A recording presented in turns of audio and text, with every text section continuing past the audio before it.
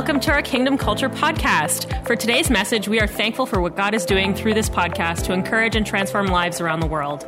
If you have a story to share about how God has encouraged or transformed your life through this podcast, we would love to hear about it by emailing us at mystory@kingdomculture.ca. If you would like to support this ministry financially to help us bring messages like this to you every week, you can do so online at kingdomculture.ca at the Give option.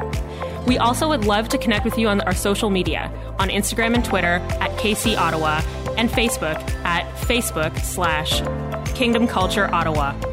We pray that you would experience God today and be encouraged through today's message. Enjoy! Wow, that was amazing. So thankful for our team that put that together. See a victory. That is the goal of this season, to see a victory. Thank God for His grace. Thank God for His power and His strength to help and elevate our perspective in this season, to see what He's doing, to see the victories in our life, because really, they're all around us. So I want to welcome all of our Kingdom Culture family. Welcome, welcome. All those that are new watching with us this morning, I want to welcome you into the chat. If you're on YouTube, please let us know that you're there, or you're watching from Facebook. Let us know that you're there, where you're watching from. Give us some thumbs up. Give us some likes. It helps get the word out in the algorithms of social media. Help us spread the word. If you haven't already subscribed to our YouTube channel, hit the subscribe button, as again, this helps us spread the word and share the best news possible, and that's the news that Jesus is incredible and He's changed and saved our lives. And so we're going to dive into week 4 this week of our Heart Seasons series. As you know, and as you've heard, this series is leading us up to our special year-end sacrificial offering called the House of Hearts offering. And you've already been hearing testimonies so encouraging about what God has done and what He will do. And here's the thing, you don't have to be a part of this. You just get to join in on the opportunity to believe God along with us, that God is going to do some great things in 2021. We don't need a calendar year to change, but it does help the psyche. It does help our sort of our perspective that as a new year shifts, so do we. And so we're believing, as we partner our faith with our sacrificial year-end giving, we're believing for great things for you, but also for ourselves as we step out and sow into what God is doing as a house in Kingdom Culture. So we're preparing this. We have a few more weeks left. Get ready. It's December 13th. It's going to be an amazing Sunday. But today, I want to just dive into week 4 of our Heart Seasons message. And this whole series, just as a reminder, is based on the foundation that we find in Proverbs chapter 4, verse 23. Let me read it to you again. Above all else, watch over your heart, diligently guard it, because from a sincere and pure heart come the good and noble things of life. I've said it before and I'll say it again. To guard your heart with all diligence means to protect it as a prison ward would guard a prison. Protect the most precious place, because out of it, as some translations would say, come the issues of life. So protect that spot. I love how it says it in the Message translation in verse 23 of chapter 4. Keep vigilant. Watch over your heart. That's where life starts. Don't talk out of both sides of your mouth. Avoid careless banter, white lies, and gossip. Keep your eyes straight ahead. Ignore all sideshow distractions. Watch your step, and the road will stretch out smooth before you. Look neither right nor left, and leave evil in the dust. This is the foundation of our whole Heart Seasons series. And I've said it before, that to guard your heart is to control your tongue. We talked about Matthew 6 and about how out of the abundance of the heart, the mouth speaks. This is so important that in a season like that we are in, that we guard our heart, because out of our heart come a lot of things that we may regret. Now, the first 3 weeks, if you haven't heard the messages, I would encourage you to go back and listen to them. Or if you need a refresher, listen to them again, because I feel like they're great foundational messages that help us build what I believe God wants to build as we continue this Heart Seasons series. The first week we talked about heart exposure, talked about seasons of isolation. The second week we talked about the 3 leavens of influence that literally influence our lives for the good or for the negative. And we talked about in that seasons of pressure. And the third week, last week, we talked about on the subject of caught, not taught, and talked about and broke down the heart seasons of opportunity. So if you haven't heard these messages, I would encourage you, go back on our YouTube channel and watch these messages. I know they'll be of great encouragement for you. Now, today, we're going to dive into Luke chapter 4 for our main passage, a familiar passage for many, or familiar chapter for many people. Luke chapter 4, verse 1 says this, "Then Jesus, full of the Holy Spirit." Now, how did he get full of the Holy Spirit? Where is he coming from? We have to understand what happened just previously, described in Luke chapter 2. Jesus is baptized by his relative, by his cousin John the Baptist. He's baptized. John the Baptist announces that he is the Lamb of God that takes away the sin of the world. And John felt unworthy to baptize Jesus, but even Jesus, as a 30-year-old man, fully God, fully man, was baptized.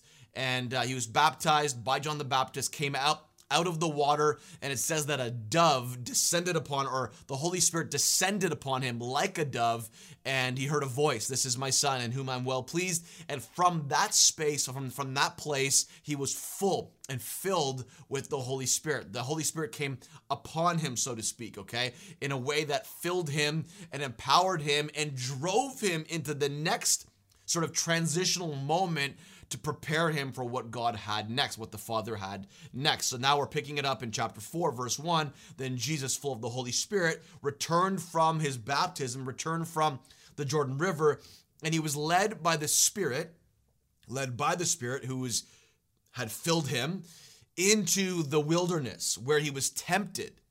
Everyone say tempted. Say it. Say it a little louder. Say it in the chat. Tempted. Tempted by the devil for 40 days. Jesus ate nothing all that time and became very hungry. Verse 3, "Then the devil said to him, 'If you are the Son of God, tell this stone to become a loaf of bread.' But Jesus told him, 'No. The scriptures say, people do not live by bread alone.' Then the devil took him up and revealed to him all the kingdoms of this world in a moment of time. 'I will give you the glory of these kingdoms and authority over them,' the devil said, 'because they are mine to give to anyone I please. I will give it all to you if you will just worship me.' Jesus replied, 'The scriptures say you must worship the Lord your God and serve only him.'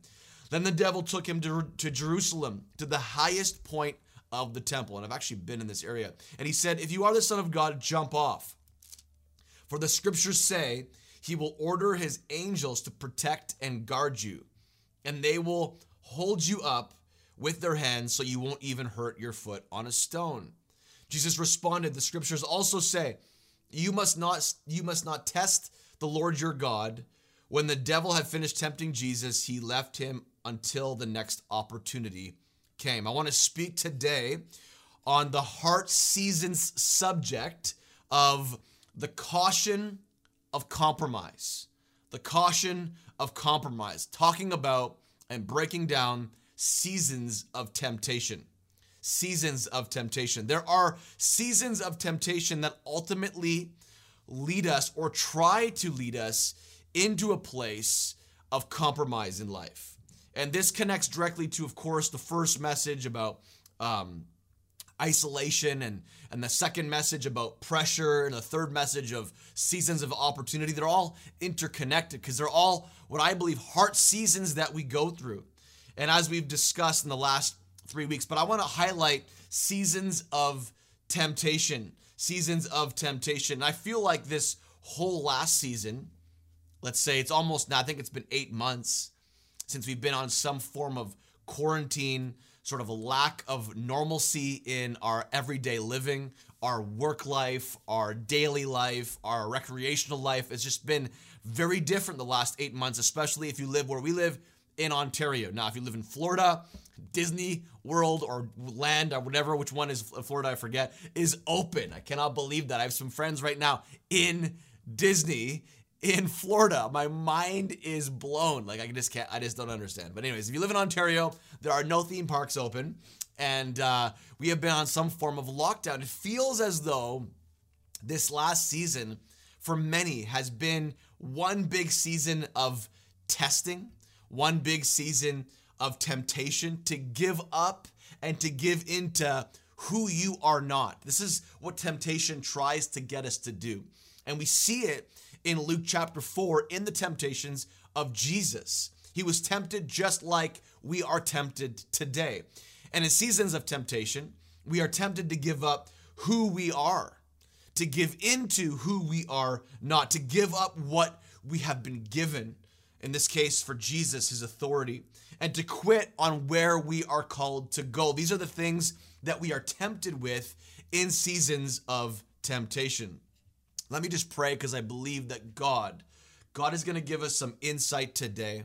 He's going to give us some clarity today of maybe what you've been going through, what you just started to go through, maybe you've been through in a previous season, and as to why that is happening. Father, I pray for insight. Holy Spirit, I pray that you'd give us revelation and wisdom on how to see our season as though it is, and maybe see a season in the past as though it was, to bring us into perspective of where you want to take us in this next season of life, in Jesus' name. God, I pray for all my Ontarian friends, family, spiritual family, people that I know, people that I don't know. I just pray, and even for those in Canada that have kind of been in some form of lockdown, and even around the world, I pray that God, you would just give us clarity about what maybe could be taking place in this season spiritually in and through our life, in Jesus' name. In Jesus' name. Now, let me go back to this verse in verse 1 of chapter 4 of the main passage that we're going to be breaking down, okay? Luke chapter 4, verse 1, then Jesus, full of the Holy Spirit, remember, he was full of the Holy Spirit, led by the Holy Spirit, returned from the Jordan River, from his baptism. He was then led by the Spirit into the wilderness.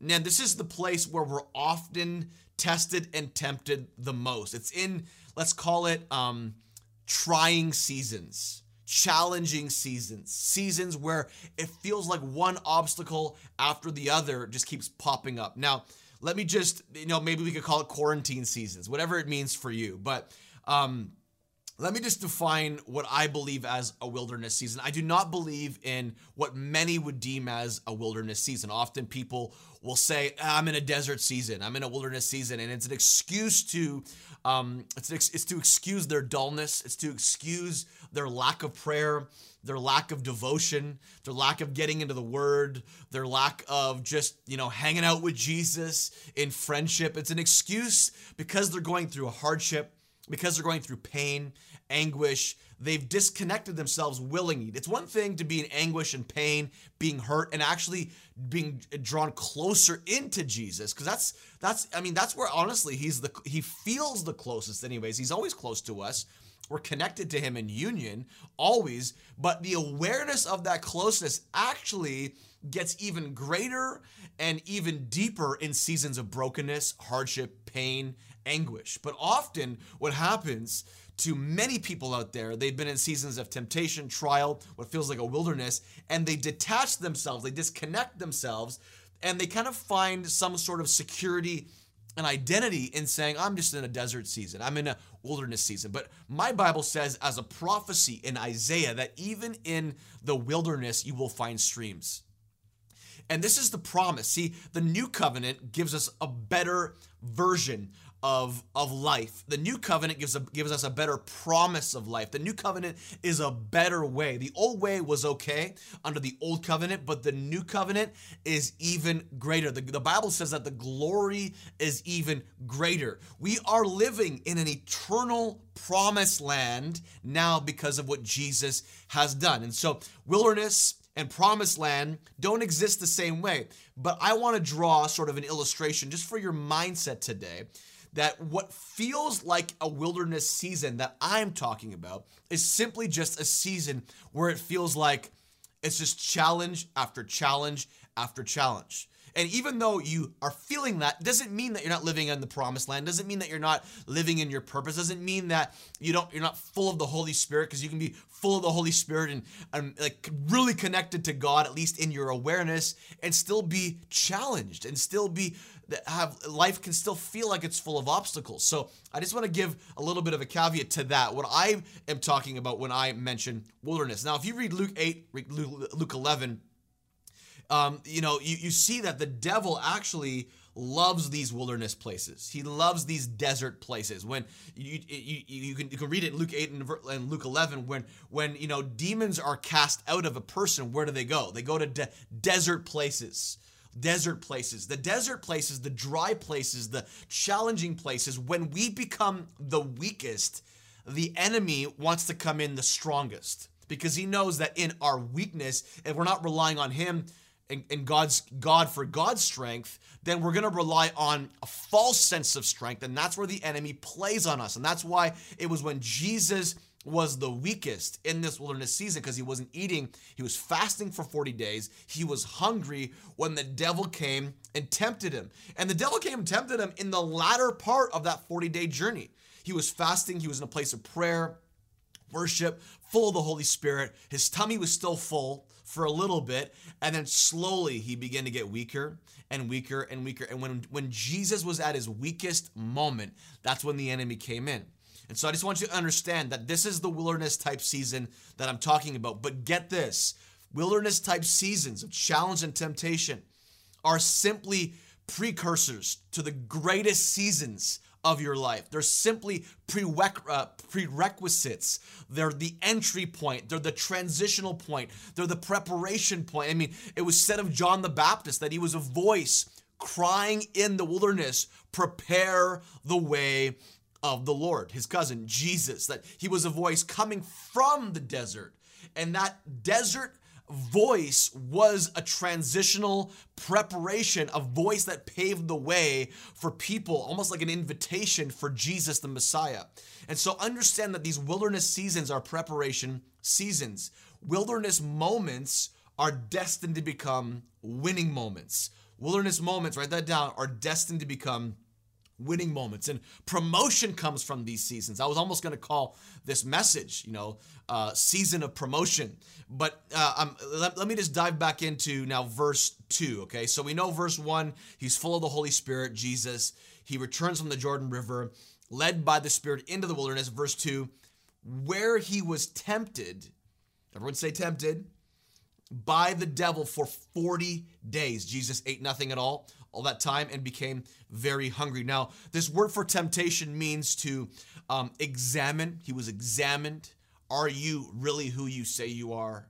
He was subject. The word actually could mean subject to trial. He was tried. Severe demands were made on.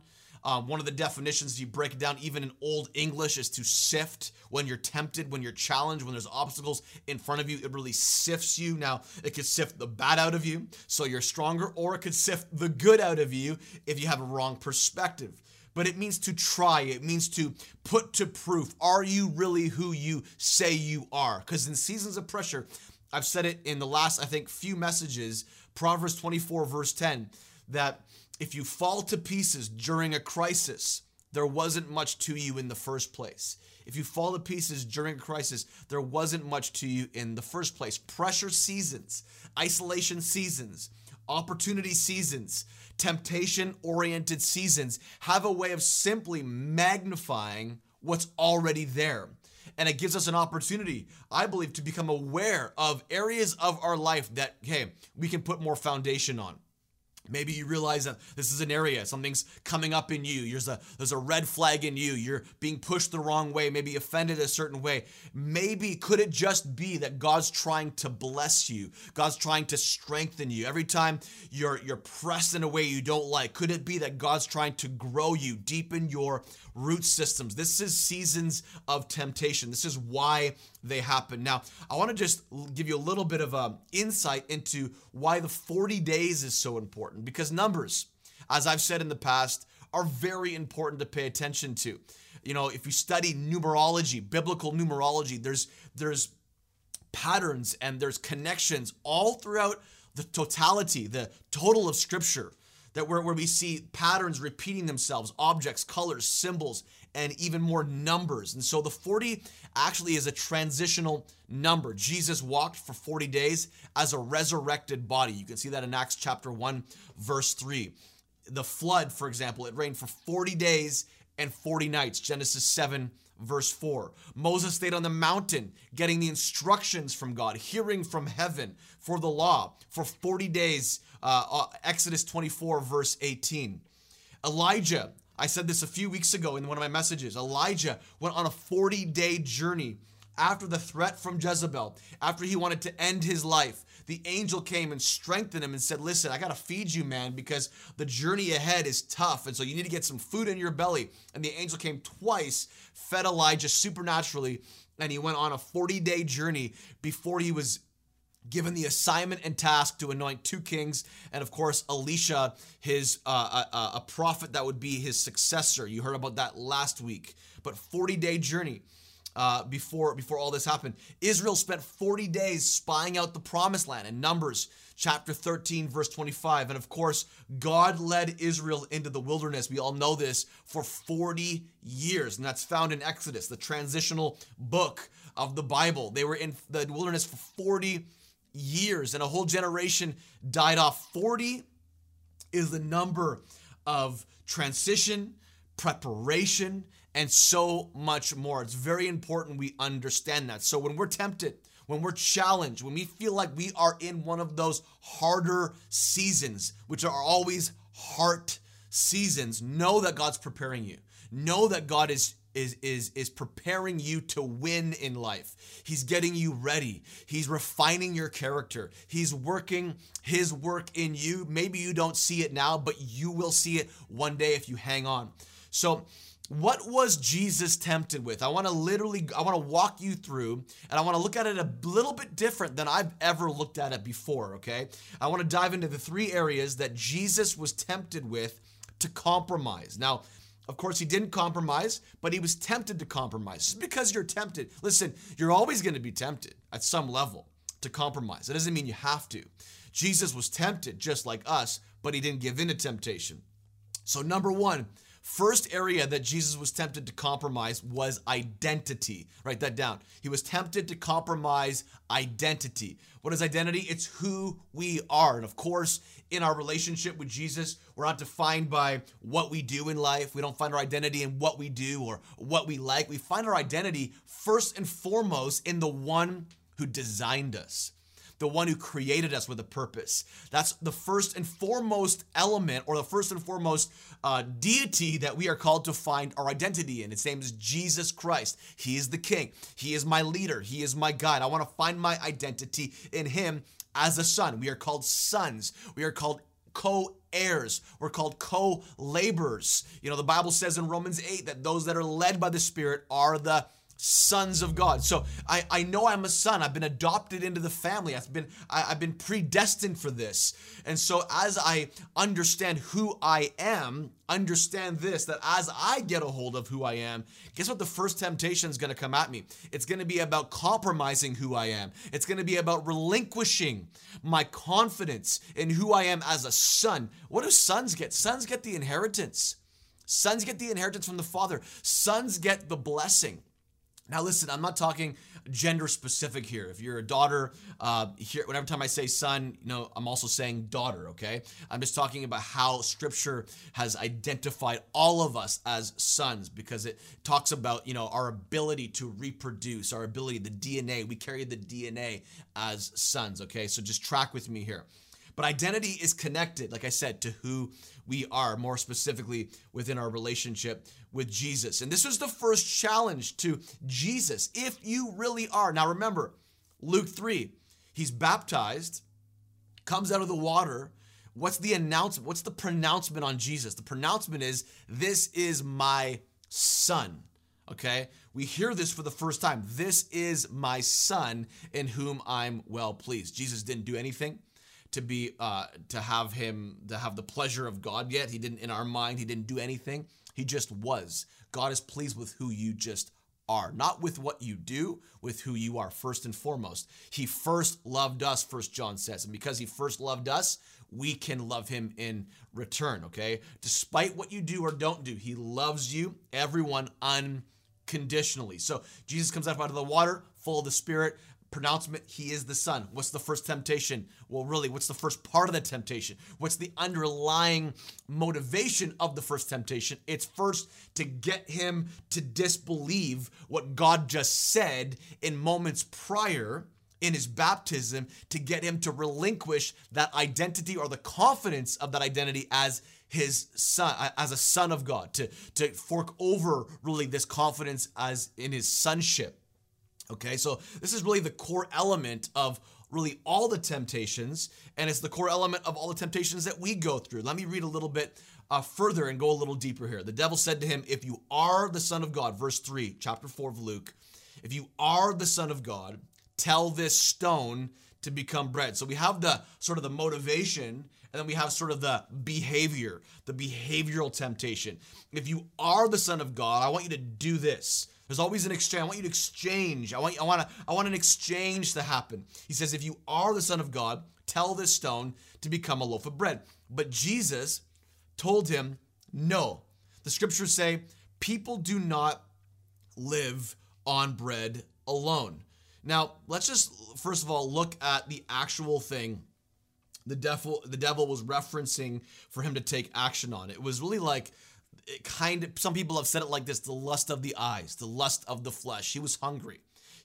So what's the devil going to tempt him with? The very thing that he's hungry for food. Bread was life in that culture. So if you're God, even though you're supposed to fast for 40 days, get through this challenge, come out on the other side, because on the other side of this, he came up out of the wilderness, baptized literally in the power of God. He came in full of the power of God and left baptized under the power of God and began his ministry. So the devil knew, I think had an insight at least into what was supposed to happen. And so listen, I don't want him to make it. I don't want Jesus to make it through this process. And so I'm going to tempt him with what he is weakest in. I'm going to I'm going to go after his self-control. I want him to give up who he is as a self-controlled, confident son of God. I remember one time I was fasting for 3 days. It was the longest I ever fasted food for in my life. It was very early on in my walk with God.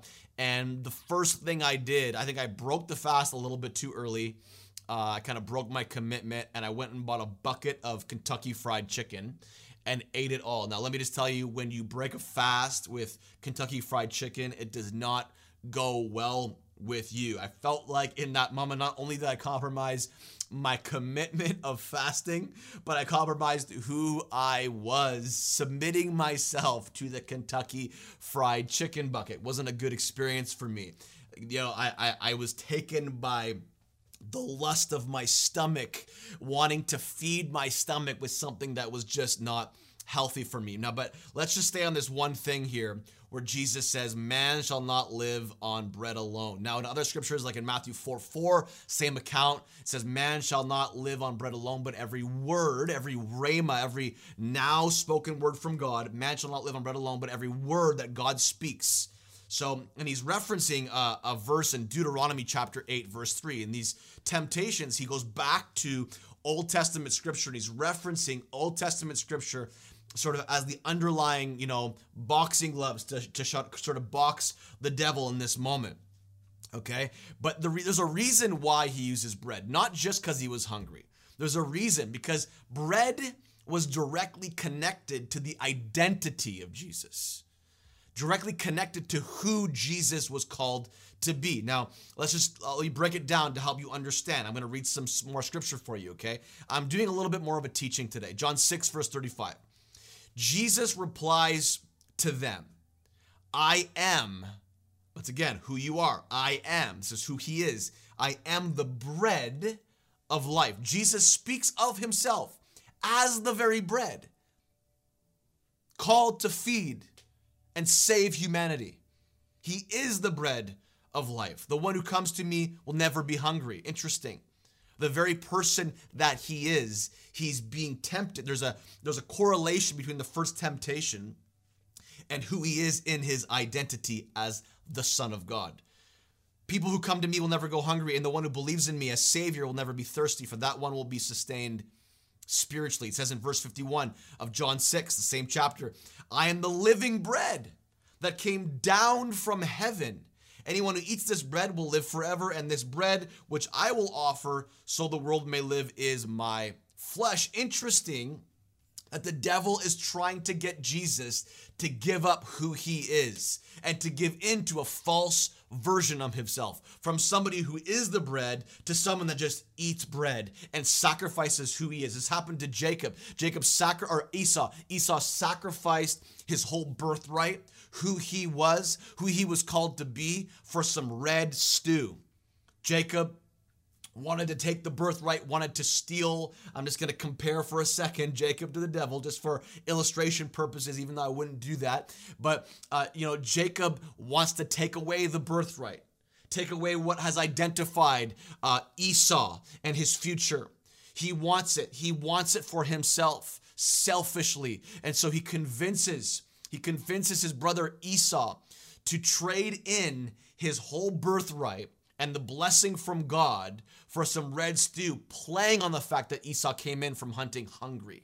Same thing's happening right now to Jesus. He's hungry, 40 days, hasn't eaten. At the end of this 40-day period, the devil comes to him and tempts him at his weakest moment, but also because that's who he was called to be.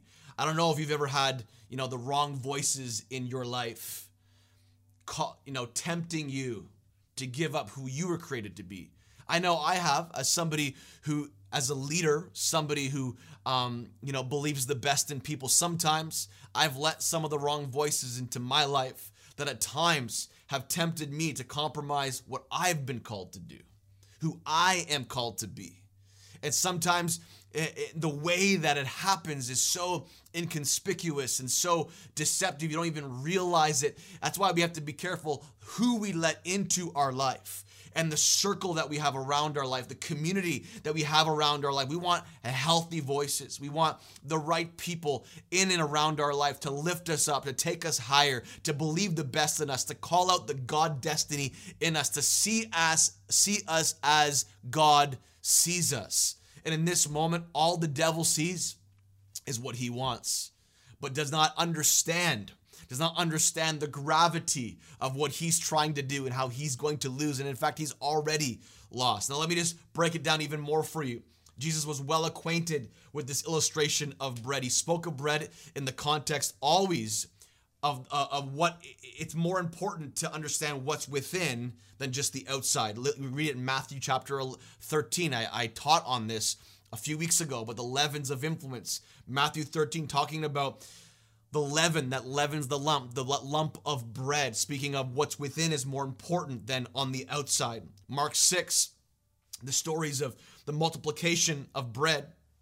And Mark 8, when Jesus warns the disciples about the leaven of Herod, the leaven of the Pharisees. And Exodus, when, manna came down from heaven, speaking of provision. And I read it earlier in John 6, verse, I believe it's 51, where it talks about how Jesus is the bread of life. He is the manna that came down from heaven. This is all a prophetic foreshadowing of who Jesus was called to be. And then 1 Corinthians chapter 11, what was one of the last things that Jesus did with his disciples? He broke bread, representing who he was that would be broken. His body would be broken on the cross so that our bodies, our spiritual bodies, our physical bodies could be mended back, restored back together. This is and very important we understand this. Luke 24, all this imagery of bread, verse 30 to 31, as Jesus is a resurrected man walking with these two guys on the road to Emmaus. They have no idea they're talking to Jesus, and they're discouraged. They're a little bit down because they're like, I don't know what happened. I thought this Jesus guy was going to come back. I thought it was all going to be good, and it's not, and we're discouraged. And they get to the end of the journey, and Jesus, they didn't know it was Jesus yet, sits down with them. What happens? He sits down in verse 30 and breaks bread, and he blesses it and gave it to them. And then suddenly their eyes were open and they recognized him. And in that moment, then he disappeared. What does Matthew 6 say? The prayer that we all pray, give us this day our daily what? Bread, our provision. Jesus, listen, is our daily bread. He's the bread of life. He's the bread that came down from heaven. He's our sustenance. He is what sustains us. And this is why the devil, one of the main reasons why the devil used bread as his first temptation. Compromise who you are. I know you're the bread. I know your life. I've kind of seen a picture of what's going to take place, but I'm not going to go down without a fight. And so I want you to compromise who you are. Of course, we know Jesus did not compromise his identity, but I think that often we do without even realizing it when we're at our weakest moments in life. And so, number one, we have compromise our identity, the first temptation that would cause us to compromise our identity. Number two, compromise authority. This is sort of what we are called to do, what we are called to do with what we have. Compromise authority. Let's understand why this was a temptation in the first place. Now, let me just build a little bit of a premise for you. Matthew 28, verse 18. Jesus is a resurrected body. Okay, he's been walking around, I don't know for how many days, within that 40-day period of him walking around. Remember, 40 days, okay? Walking around as a resurrected body out of the tomb. Some people have seen him, some people haven't. They don't know what's going on yet. Some of his closest people have just been reintroduced to him because they were so used to the sacrifice Jesus, and now they've met the resurrected Jesus. They don't know how to handle it. But in Matthew 28, verse 18, in Matthew's account, some of the last things that Jesus says to his crew, you guys, is this. In verse 18 of 28, Jesus came and told his disciples, I have been given all authority in heaven and on earth. All authority in heaven and, I love that, and is a very important word. All authority in heaven. Well, obviously he came from heaven. John 6:51, he was the bread that came down from heaven. Jesus was a picture of God. He represented God, Hebrews 1 says. He was the exact representation of God, okay? So we get that. Authority of heaven, of course. But now, and earth. What happened? As a resurrected body, something very important happened prior to Jesus resurrecting. He was in a tomb for how many days? 3 days. What was he doing for 3 days? I'll tell you what he was doing. He went literally and destroyed death. He got the keys back. He went and destroyed and conquered death, taking and stripping away the authority of the enemy. We see this in Scripture. You can read it in Colossians chapter 2. It's actually a lot of places in Scripture, but Colossians chapter 2, verse 15. Then Jesus made a public spectacle of all the powers and principalities of darkness, stripping away from them every weapon and all their spiritual authority and power to accuse us. And by the power of the cross, Jesus led them around as prisoners in a procession of triumph. He was not their prisoner, they were his. The devil had dominion. Jesus came, took the keys back, now has all authority in heaven and on earth. Why? To give us dominion. To bring us back to God's original intention in the garden in Genesis 1. Take dominion. This is not like a scary, weird concept. It's just simply we are called to live out our best life. We are called to see and release the kingdom of heaven on earth as it is in heaven. That is dominion in action. That's the Matthew 6 prayer. If you don't believe it, you don't believe Matthew 6. Let his kingdom come on earth as it is in heaven. As an administrator of that, guess what? You're taking dominion. You're literally living out your initial commission in Genesis chapter 1 before the fall ever even began. But sin robbed us of that. Death came in. Death took over. Guess what Jesus did? While he was in the tomb, he dealt with all of this, stripped all the authority away from the enemy, got the keys back so we could have the keys and, like him, have authority in heaven and have authority on the earth. I love how Dr. Brian Simmons writes this out. And if you haven't watched my interview with him, he's the author of the Passion Translation, okay, of the Bible. I encourage you to go back. It's from July. You can watch it. Great interview. But I love what he writes in the Passion Translation as his commentary about Colossians chapter 2, verse 15. Let's read it. Implied by the obvious irony in the Greek, the Aramaic text has a phrase that is not found in Greek manuscripts. The Aramaic can be translated, having put off his body, He stripped principalities and powers and shamed them openly. This is what Jesus did to the rulers of darkness, the demonic powers at bay. He shamed them by his work and action on the cross and in the grave. This implies that between the day of crucifixion and the day of resurrection, while in the grave, this is what he says, while in the spirit realm, Jesus destroyed death, the powers of darkness, and every work of the enemy through the blood of his cross. All the enemy's weapons have been stripped away from him, and now the church has authority in Christ to enforce this triumph upon the dethroned rulers of this world. However, an alternate translation of the Aramaic could be, after sending out his body, okay, which was represented in apostles, prophets, evangelists, pastors, teachers, and believers, they were the ones that enforced his triumph to all the thrones and authorities, putting them all to public shame by the manifestation of himself in them. I love this. So I say all this to say that this was one of the temptations to forfeit the authority that Jesus was called to occupy and have. He was called to rule with authority.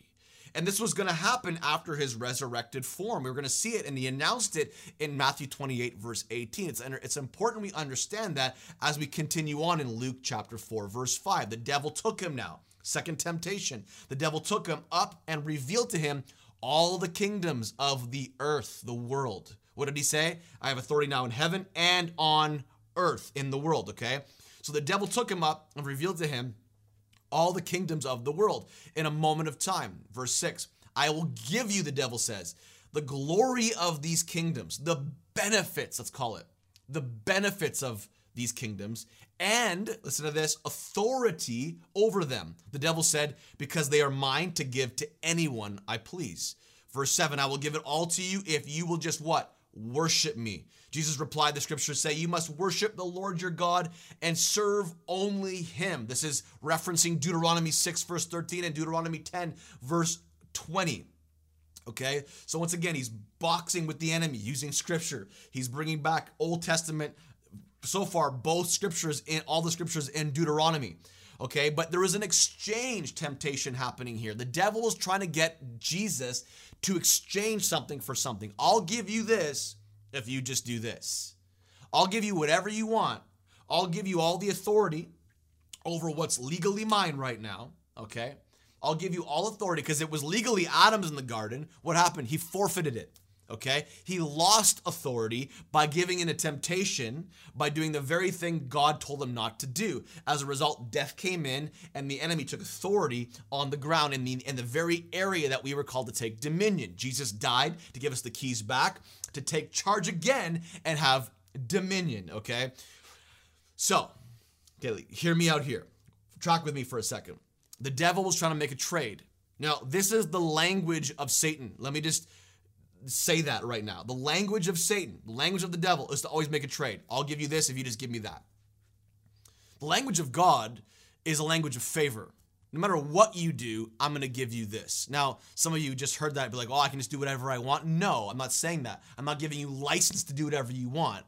But the good news of the gospel is that despite what you did, he died to give you salvation. You cannot work for salvation. You cannot cross off A, B, C and get salvation. All you have to do is receive it. That's why it's good news, okay?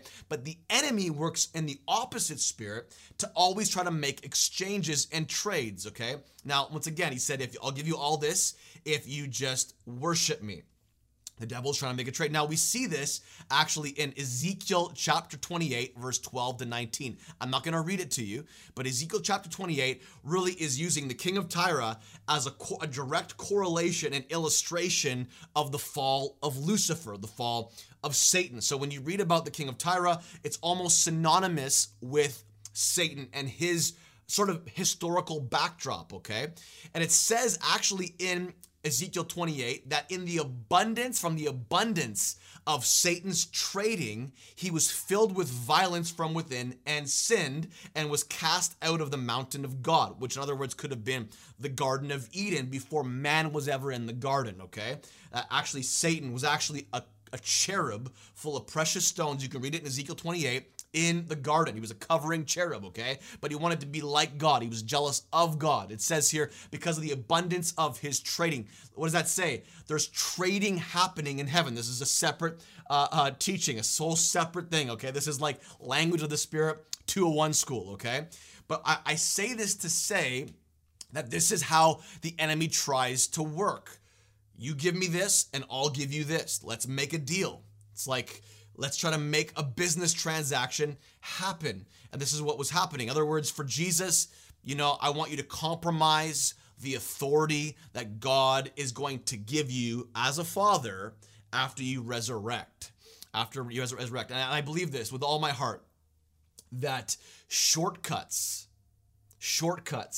convenience in life often is the breeding ground for the compromising of our authority. Giving over what we have, giving over our rights, our call, I don't know to say calling, but our the expectation that God has on us to rule while we're on this earth well, not in a negative hierarchy sort of way to rule. I'm not talking about that kind of ruling. I'm talking about taking dominion the way the scripture talks about us and calls us to take dominion, take ownership, to be good stewards of what we've been given, to occupy, to build, to plant, to do what we're called to do and do it well. We have an authority given to us to do that. Here's the thing. Once we understand our identity in Christ, it always paves the way for a confidence in our authority that we have in Christ. And these are the first two things the devil tried to tempt Jesus with to get him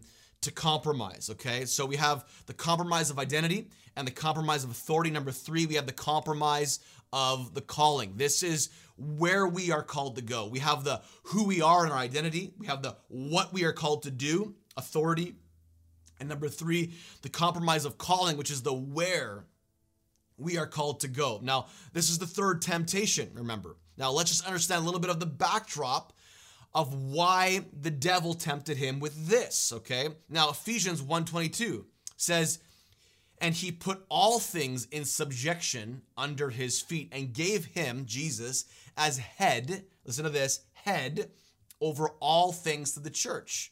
Ephesians 5 verse 23 says, as Christ is also the head of the church. We are the body. Colossians 1 verse 18, he is also head of the body, the church. He is the beginning, the firstborn from the dead, so that he himself will come to have first place. So he's called to be at the top, okay? This is the image. Jesus is called to be at the top. To understand the next temptation, we have to understand why the devil is tempting Jesus this way. Colossians 2 verse 10, and in him you have been made complete, and he is the head, again, the head over all rule and authority. Colossians also talks about him as having supremacy, he is supreme over all. So to understand the next temptation, we have to know what the devil was trying to play on, okay? So let's go back to the temptation of Luke chapter 4, verse 9. Then the devil took him, this is the third temptation, took him to Jerusalem, okay? Holy city, to the highest point. What did I say? The highest point. Where is Jesus called to reign? At the highest place. He is the head. Where's the head? At the highest place of the body. Okay? He is called to rule and reign. Where do you rule from? From above. Okay? He is called to the highest point. The devil takes him to Jerusalem, to the highest point of the temple, and said, if you are, once again, the motivation to take his identity from him, the who you are. Okay? Because if he can get who you are, he's got you all. So he doesn't even he doesn't have to go after the authority. He doesn't have to go after your purpose like he is right now. If he can get you to compromise really actually any one of these things, he will eventually get at who you are. So verse 9 says this, if you are the Son of God, then jump off. Verse 10 says, for the scriptures say, he will order his angels to protect and guard you. Now the devil is using scripture. Even the enemy knows the scripture. Maybe there's something to look into here. The devil knows scripture, okay? The devil knows more than you think he knows. This is why sometimes he takes people out so deceptively, because he uses the very thing that we're called to use against us. That's another teaching, okay? But anyways, if you are the Son of God, jump off. The scriptures say, verse 10, he will order his angels to protect and guard you. Verse 11, and they will hold you up with their hands, so you won't even hurt your foot on a stone. Jesus responded, the scriptures also say, you must not test the Lord your God. In other words, God wants, or the devil is trying to get Jesus to leave his position that he's called to occupy. Have you ever been tempted to leave the position you were called to occupy? I don't know about you, but I have been tempted many times to leave my post, to leave my place of leadership, to leave my place of influence, to leave my position in life. We're all called to that. I mean, some people want to get out of marriage. They want to get out of their job. They want to change careers. They want to give up on life. We're all at some point in our life tempted to forfeit our current position. This is what the devil is trying to get Jesus to compromise. Compromise your position as the head. Compromise your position as to be at the highest place. Now, the temple, interestingly enough, is represented or symbolic of the body. We are the new covenant temple. So here he is standing on the physical temple in Jerusalem where the people worshiped God. And here he is standing on the peak of the temple, the highest point. And he's being tempted. Why? Because he is called to be the head of the new covenant temple. This is before he died and resurrected. He's being tempted to give up on his place as the head over the new covenant body of Christ. We are the new temple. Okay, now I know I'm losing some people here. But also, I want to relate this back to, okay, the fact that so many people in this season of quarantine, this season of temptation, this season of challenge are being tempted to commit spiritual suicide by giving up to the temptation or giving into the temptation and to jump off or from their place of high calling. Whether you're a teacher, whether you're a nurse, whether you're a doctor, whether you're an entrepreneur, whether you work in government, whether you're an at-home mom with your kids raising world changers, whatever it is that you do, if it hasn't already happened in this season, it will happen in another season. If it hasn't already happened in a previous season that you can identify, it will happen.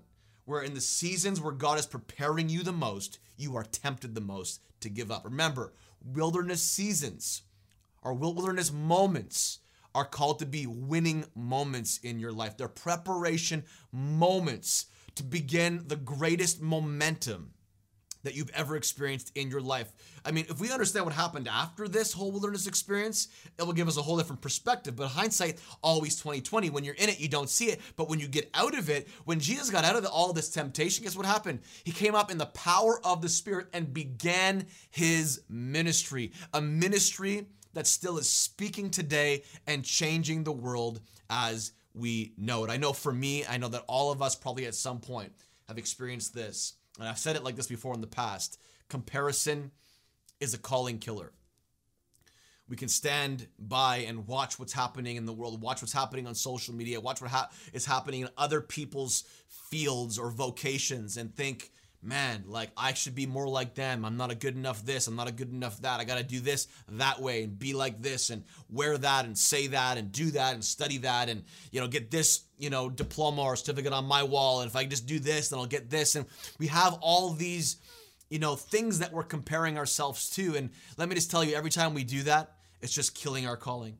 It's literally moving us from our high place of leadership and influence that we are called to have in life, and it's taking us off that place. It's removing us from that place. It's sad. I heard this, this video, or saw this video recently of a stat. I actually posted about it this week, about an interview that was happening in the U.S. and there was a study done that right now during the quarantine, 70% of American pastors are trying to find another vocation or other work right now. That's sad. That means 30% of the people are staying at their post right now. 30% of the pastors out there are standing strong. I'm praying for my pastor friends right now around America, around Canada, around the world that are wanting to give up right now, that feel lonely right now, feel disconnected from everything they've put their life into in community over the last however many years. I'm praying for you. I see you. I'm praying and lifting you up in this season, believing with you that you're going to come out stronger, just like Jesus did in this season of temptation, in this season of trial, in this season of pushback and obstacles around every side. In this season, God is going to raise you up and promote you, and that your season will look like Luke 4, verse 14, where it says, then Jesus, after the wilderness season was over, went back full of and under, the translation is, in the meaning of, in the realm of, that's what it means, in the realm of the power of the Holy Spirit. Remember, he came into the wilderness full of the Holy Spirit. Now he comes out of the wilderness experience in the power, or in the realm of the power of the Holy Spirit, into Galilee, and the fame of him spread through the whole region round about, and he himself conducted a course of teaching in their synagogues, being recognized and honored and praised by all. This is my prayer for you as you come out of this next season. I'm praying for strength for you. I'm praying for an injection of new faith for you. I'm praying for a new level of understanding for you.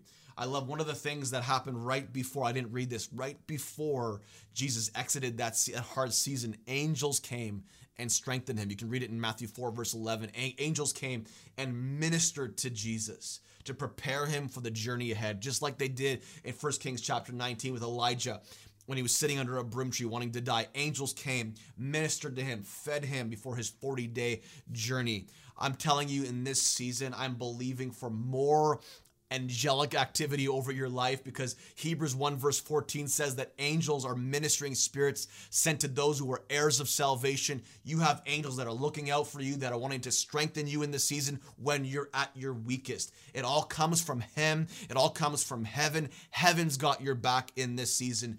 Don't give in and don't give up.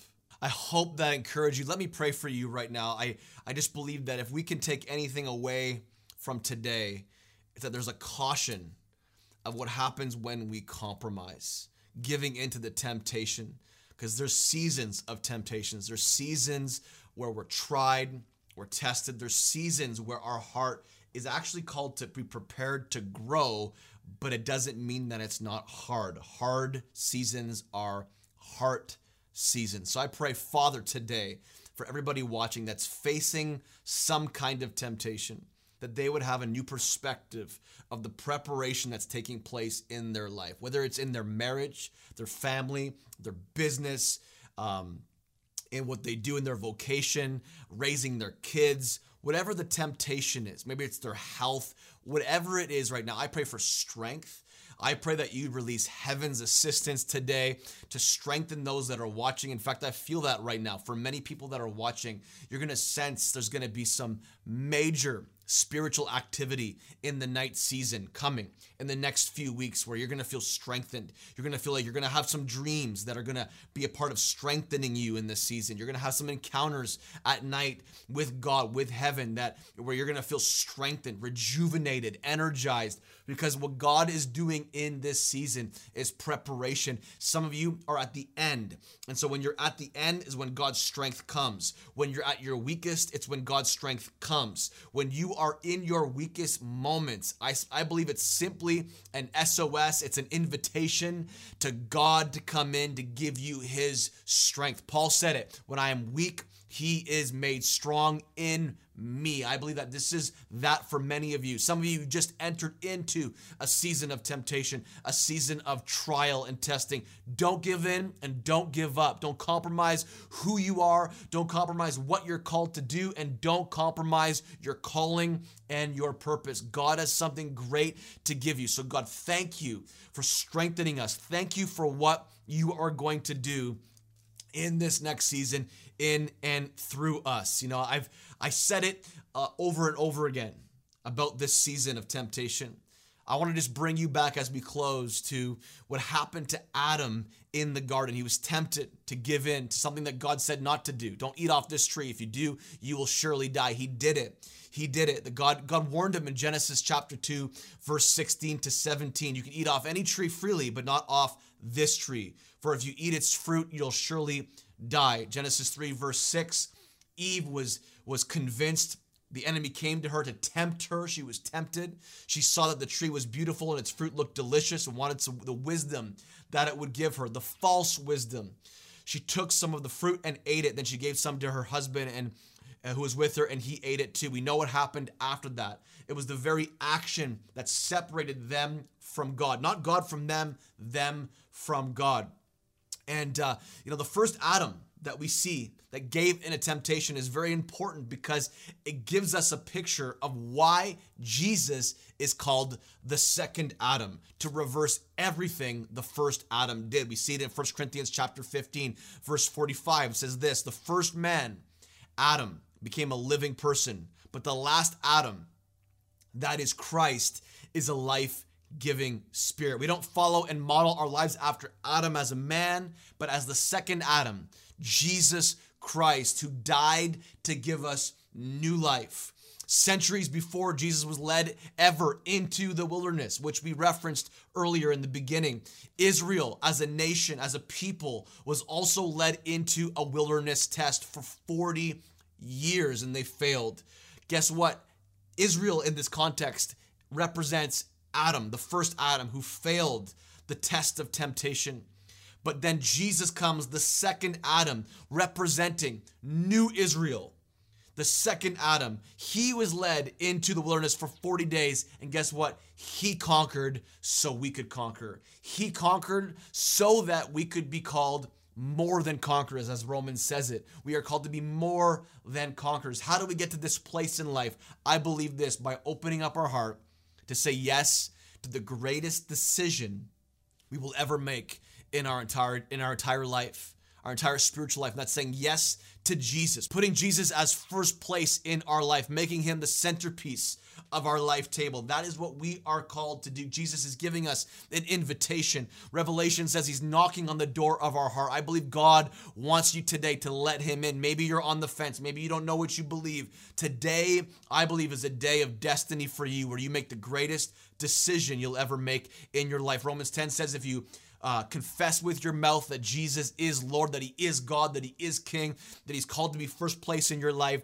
and you believe in your heart that he was raised from the dead on the third day, you will be saved. Simply when you do that, it's the starting point to align yourself with what Jesus had already done on a cross over 2,000 years ago. You've already been forgiven. So when you open your heart this way and just say yes, you're simply just saying yes to the forgiveness that's already taken place. You don't confess because you want to get forgiveness. He already gave it to you. All you have to do is actually open up your hands and open up your heart. And if you do that, it's the greatest first step to begin this relationship that I believe you were created for with Jesus, the creator of all things. If you said yes, if you opened your heart for the first time, I want to give you an opportunity to let us know. Send us a like, send us a comment, email us at prayer@kingdomculture.ca. We would love to be a part of your journey moving forward. Kingdom Culture, we love you. All those that are with us for the first time, great to meet you. We hope that you join us again, and we will see you next week.